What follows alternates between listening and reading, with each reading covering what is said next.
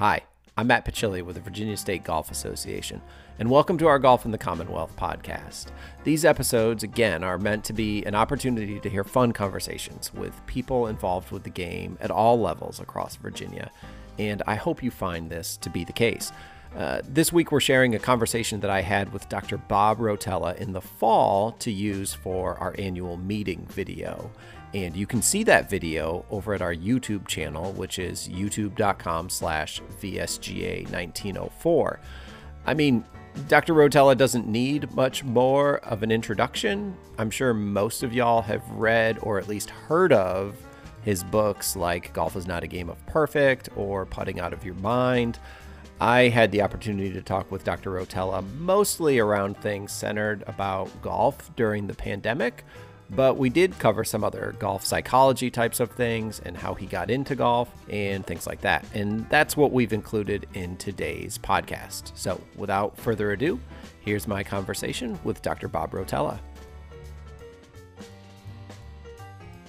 How did you get into golf? Totally by accident. I was a lacrosse coach and basketball coach. And my first year at Virginia, I was given a talk to basketball coaches in Madison Square Garden for coaches from New Jersey and New York. And someone from Golf Digest editorial board happened to come. And they loved my talk and asked me if I'd go to Orlando to Disney to a Golf Digest advisory meeting that was Sam Snead, Kerry Middlecoff, Paul Runyon, Bob Toski, Jim Flick, and Davis Love, and asked me if I'd give an hour-and-a-half presentation.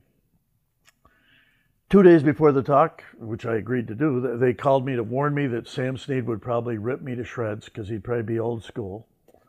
And I remember thinking, God, great, because other than caddying and playing golf maybe 4 times during the summer, I didn't play golf much. And I was into team sports. I gave my presentation. As soon as I finished, Snead stood up, and I remember thinking, well, here goes. And Snead stood up and basically just spilled his guts out. And the first words out of his mouth was, I hate to think how many U.S. Opens I would have won if I had you to talk to.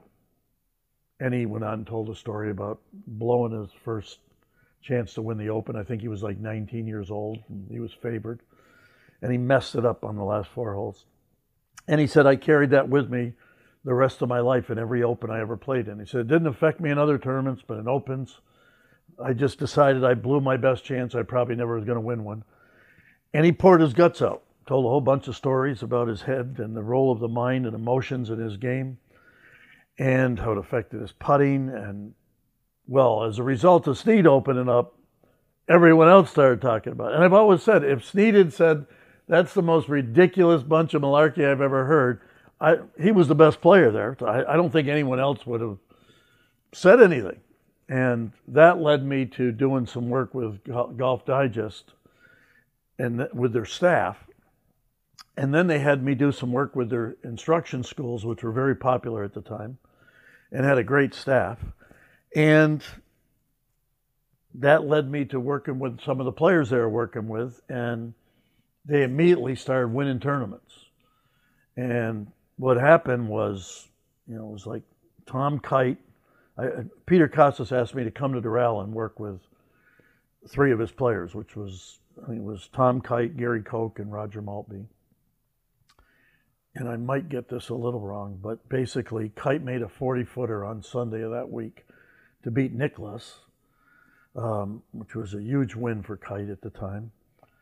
And like the next week, I think Koch won. The next week, Kite won again. The next week, Maltby won. And then a few weeks later, David Ledbetter called me up about working with one of his friends that came with him from Zimbabwe to America.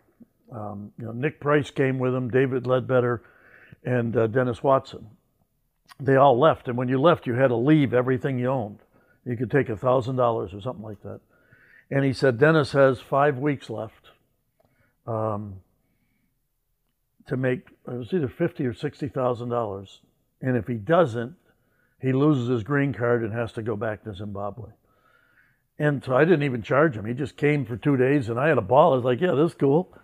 And he spent the weekend with me, left my house on Monday night and beat Mark O'Meara in a playoff to win the Buick Open.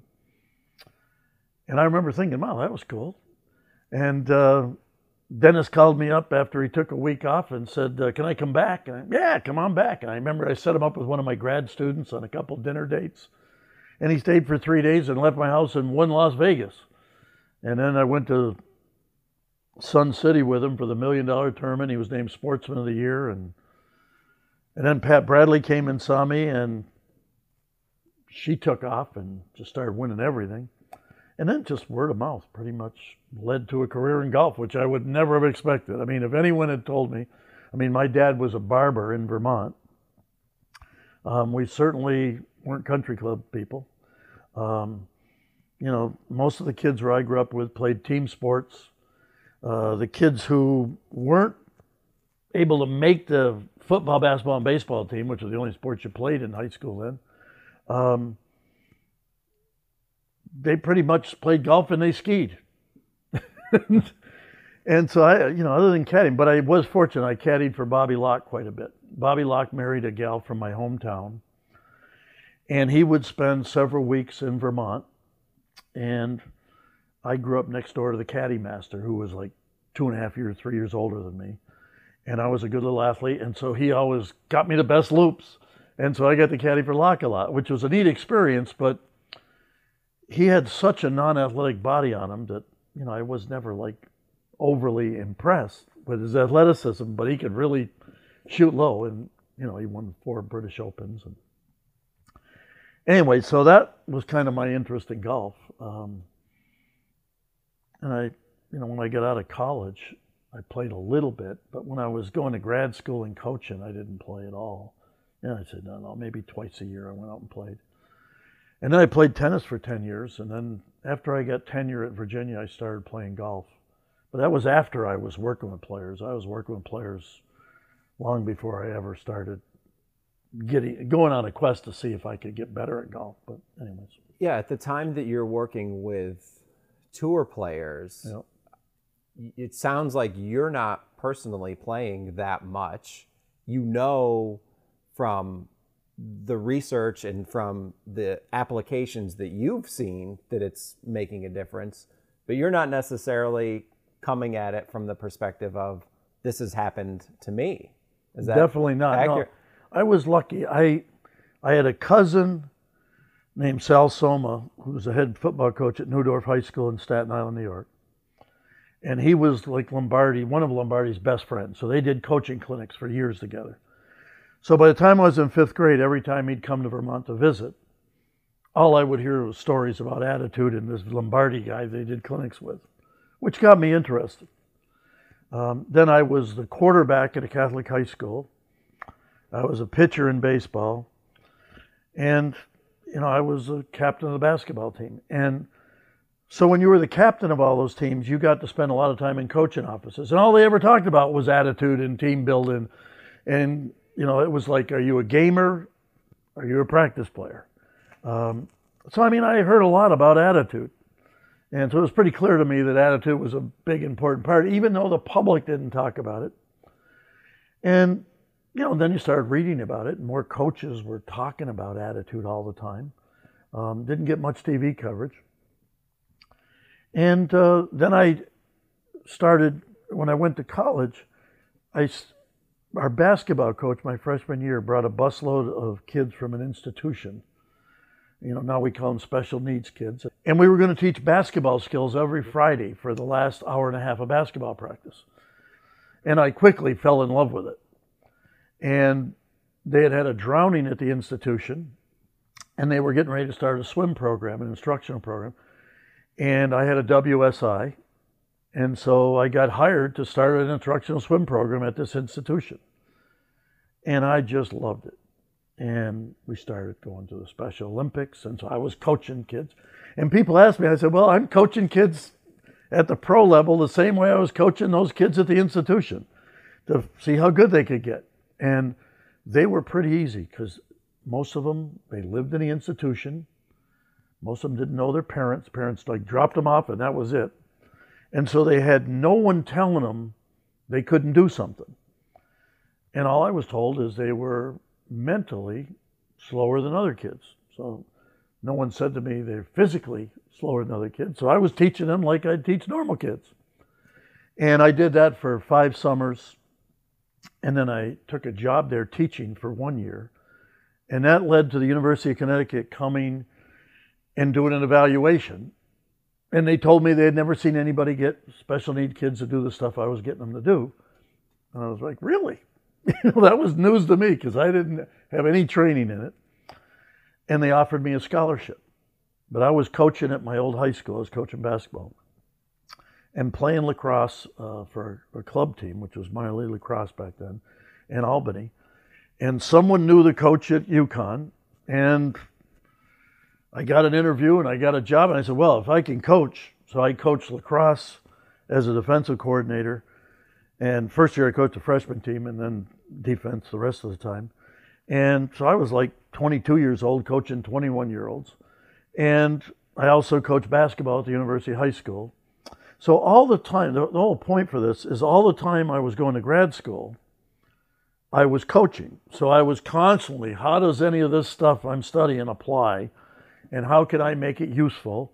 And how can it help me coach and win? You know, and so that's kind of how I ended up in it. It just kind of snowballed. If I had no ambition to work in the game of golf. But by the age of 8 or 9, I was in love with sports. I mean, I was totally enthralled with balls at a very early age. I love sports. I love team sports. And by the time you get older and you realize, well, it doesn't depend on anybody else, I kind of got into tennis and then golf. And, you know, golf, what happens in tennis is as you get better, you could only play other guys who were your skill level, or it wasn't a very fun game. And I had gotten good enough to win like the Farmington and Boar's Head club championships and city championships in tennis. But, you know, you had 3 guys you could play with that were enjoyable. I mean, skill-wise. And so I started playing golf, and gosh, golf, you can just play with everybody. And it doesn't matter their skill level. I mean, to this day, I play with everybody because I don't care how good they are. They're good guys. And your buddies, you can go out and play with them. And you can practice on your own. It's outdoors. If you go on vacation in tennis, the tennis court looks exactly the same with a curtain around it. No matter how beautiful a place you're in, it looks the same. Golf, God, every place you go is beautiful and outdoors and different, and the conditions are different.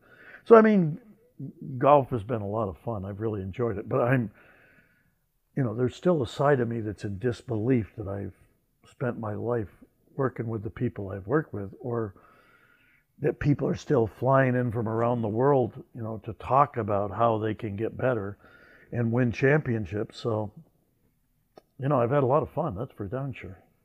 Real quick, I want to remind y'all that the VSGA VIP golf card is available at vsga.org. The VSGA VIP golf card is a great investment that gives you access to great courses all across the Commonwealth at a great rate. And one of the other things that Dr. Bob and I talked about, which didn't make its way into the podcast, but is a little bit in the annual meeting video that I referenced at the beginning of the show, was junior golf and parents getting out with their kids. This year, the VSGA has begun a partnership with Youth on Course.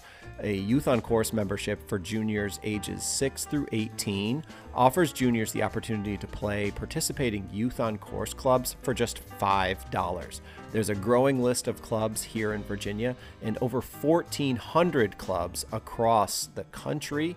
And as a Youth on Course member, you can play any of those courses for that rate. It's awesome. It's a great program that is really going to expand golf for juniors across the state and the country. And I hope you'll learn more by visiting the page on our website, vsga.org/youthoncourse. Now back to my conversation with Dr. Rotella. What has been, so when COVID hit and, lots of things were getting shut down left, right, and center, and golf is staying open. What are you thinking? I mean, I'm talking public golf, not necessarily tour golf at the time. What are you thinking as a golfer? And then number two, what are you thinking as a psychologist? Well, I would say I didn't think much about it as a golfer. I thought more about it as a sports psychologist. The first thing crossed my mind is I had a heart ablation 6 months before it, and they really didn't want me traveling as much, particularly with this virus. So I wasn't going to travel as much. Didn't know what it would do to my career with pros. And I was happy to find out that people were still, probably more people drove here than flew at first. As time went on, people got more and more comfortable flying on commercial flights. To my amazement, they kept telling me, oh, the airports are packed, like Charlotte and Atlanta. They said, you wouldn't believe how busy they are. The middle seats were usually open. People were en masse and tell me it's pretty safe. And then, some of the pros fly in on private planes, and some of the high-end amateurs I work with, same thing. So, it hasn't had much of an impact on my career. The other thing that happened is I'm just finished a new book, and we did it on Zoom, and, Zoom worked great. My co-author was very happy with it. And I was breaking in a new co-author because my previous co-author, Bob Cullen, who was great to work with, decided that he was going to go into photography. And he said, I can do photography for an hour and a half a day and then go play golf. Working on a book is like a full-time job. I don't want a full-time job. So we've gone on, and the guy Roger Schiffman, who worked for Golf Digest for years and done Nicklaus books and a lot of golf books. And he loved it because on Zoom you can tape record. And so, I thought it ended up working very efficiently, and we've sent our first draft to the publisher. So between that and clients, it kept me pretty busy, and I probably played more golf than I played in a long time. I played a lot fewer tournaments because there have been a lot fewer tournaments. And, I haven't really loved the idea of going on the road and staying in hotels at this point. But, I've played a lot of golf. And the course has been busy, so it's been great. How much, when you're playing now, how much of your own advice do you follow? I think anyone who's played with me would say I probably live it pretty nicely. But when people ask me, did I get good at the mental game from becoming a sports psychologist, I go, I don't think so. I went to Catholic schools, and the first day of practice in every sport, the priest would sit us down. In front of the whole team would say, if anybody loses their composure, gets in a fight, swears, or goes nuts, you'll be immediately suspended for 2 weeks. And if it happens a second time, you won't be playing for the year. And I had a family unit, mom and dad, who probably totally agreed with that and would totally support that priest.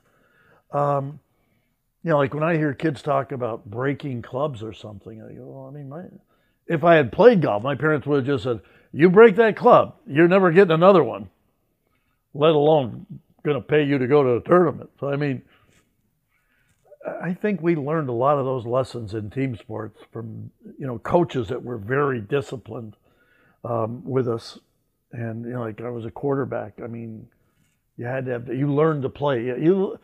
If you listen to a mic of any football game, you're going to hear the quarterbacks talking about playing one down at a time, one play at a time. Never mind the darn scoreboard. Do this on every play. The outcome will take care of itself. It's been around a long time. If you went back to Lombardi, Red Auerbach, John Wooden, Dean Smith, if you went to most of the great coaches, Bear Bryant, they were talking about this stuff a long, long time ago. They just didn't talk about it necessarily in the same language, but it's always what athletes have done. Now, I think the difference is, I always thought the difference was, like as a quarterback, you were somewhere staying calm and cool before the game. Linebackers might have been, breaking a door down or something, getting themselves jacked. But I did a tuck years ago, and a guy who was captain of the, Tom Scott, who was an All-American at Virginia in lacrosse and basketball, and he was the captain of the New York Giants football team. And he was the middle linebacker. And when I finished my talk, he came up and talked to me. And the first thing he said, "Oh, I just loved your talk." I went, "Really?" He said, "Yeah, when I was the captain of the defense for the New York Giants, I always broke our defensive huddle by telling everyone to just relax."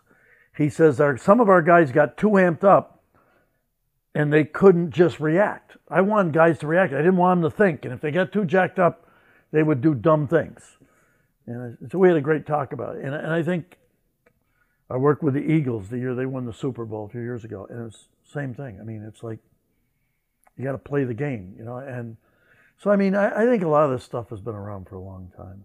But, you know, I think it's much more something that people are comfortable talking about. I think, you know, most teams now have someone working with them on their heads. You know, golfers, I mean, whether they work with me or a sports psychologist, I'm not being presumptuous, but I know from them telling me, most of them have read one or many of my books. I mean, they talk about it. They're comfortable talking about it. They've had their caddies read my books, and their caddies are talking to them about them during a round. Golf is so much about managing expectations, and your expectation of, honestly, going back to golf is not a game of perfect, and realizing that it's about managing your misses. And I think the answer, whether it's COVID or not, is learning to play in the present moment. And I think where it's tricky for people is, you know, at night we want people to visualize and imagine themselves playing great and seeing themselves shooting low or winning the Masters. You know, as you know, I'm very into dreams and having big ideas. But everybody I work with, we teach, when you go to the first tee, you got to take your expectations and throw them in a trash can.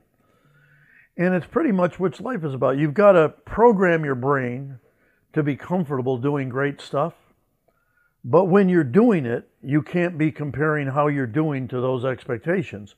You have to just go out there and play one shot at a time.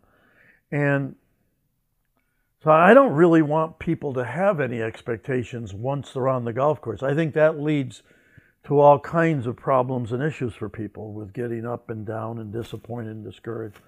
It's like, you know, you hear people will say, "Well, I was 7 over after 13 and now I know I can't break 80, so I just give up and quit on the round." Well, stop having some standard you've made up in your head that's going to make it good or bad today, or enjoyable or not enjoyable. And I don't think it's just in golf. I think it ruins people's lives. I think we've tended to put, it's like young kids.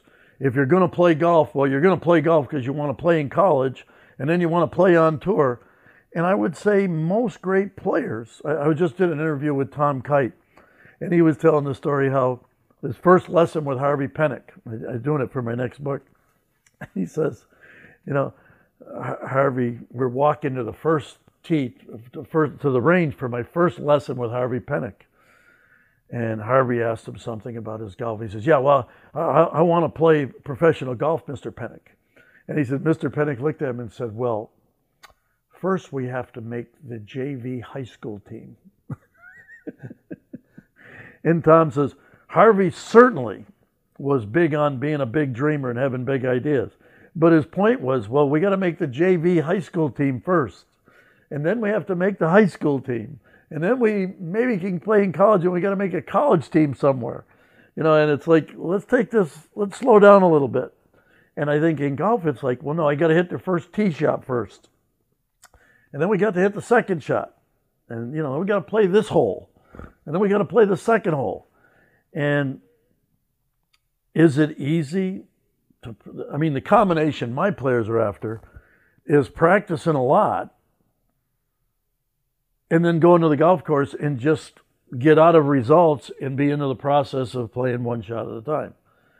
And, you know, living in the present, I mean, we know that's where peace of mind exists.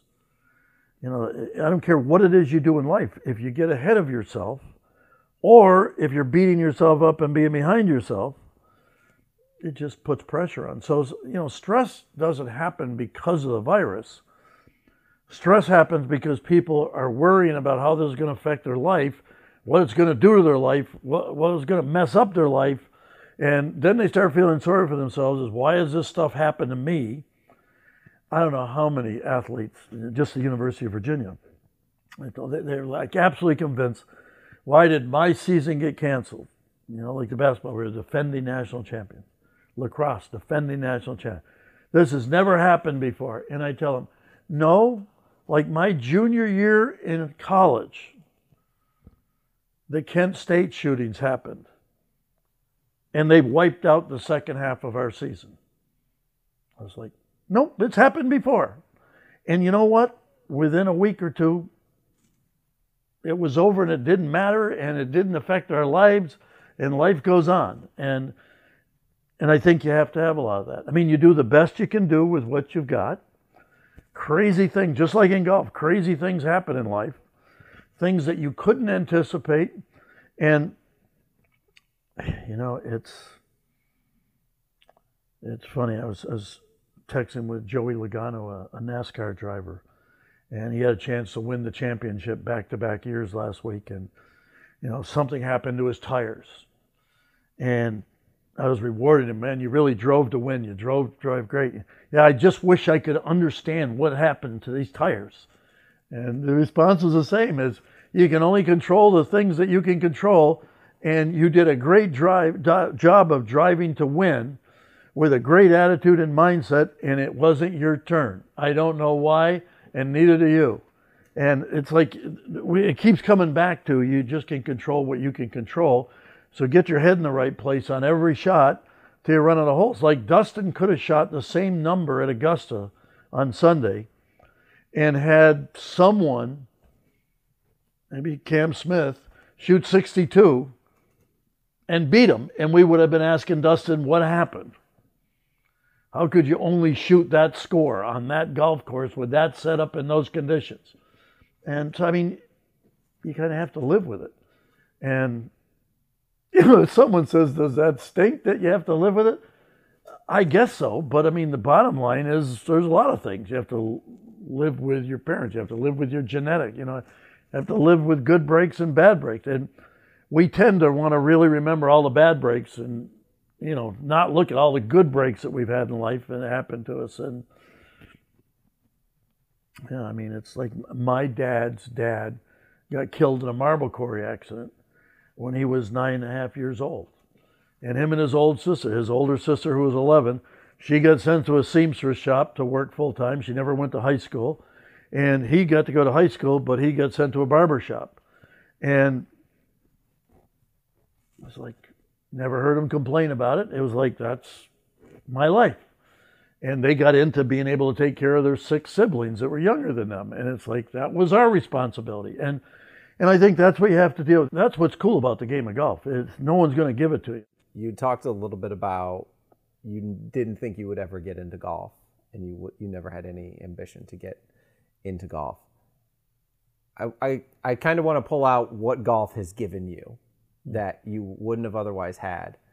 And I would ask, if you can, could you do it in the form of a letter to golf?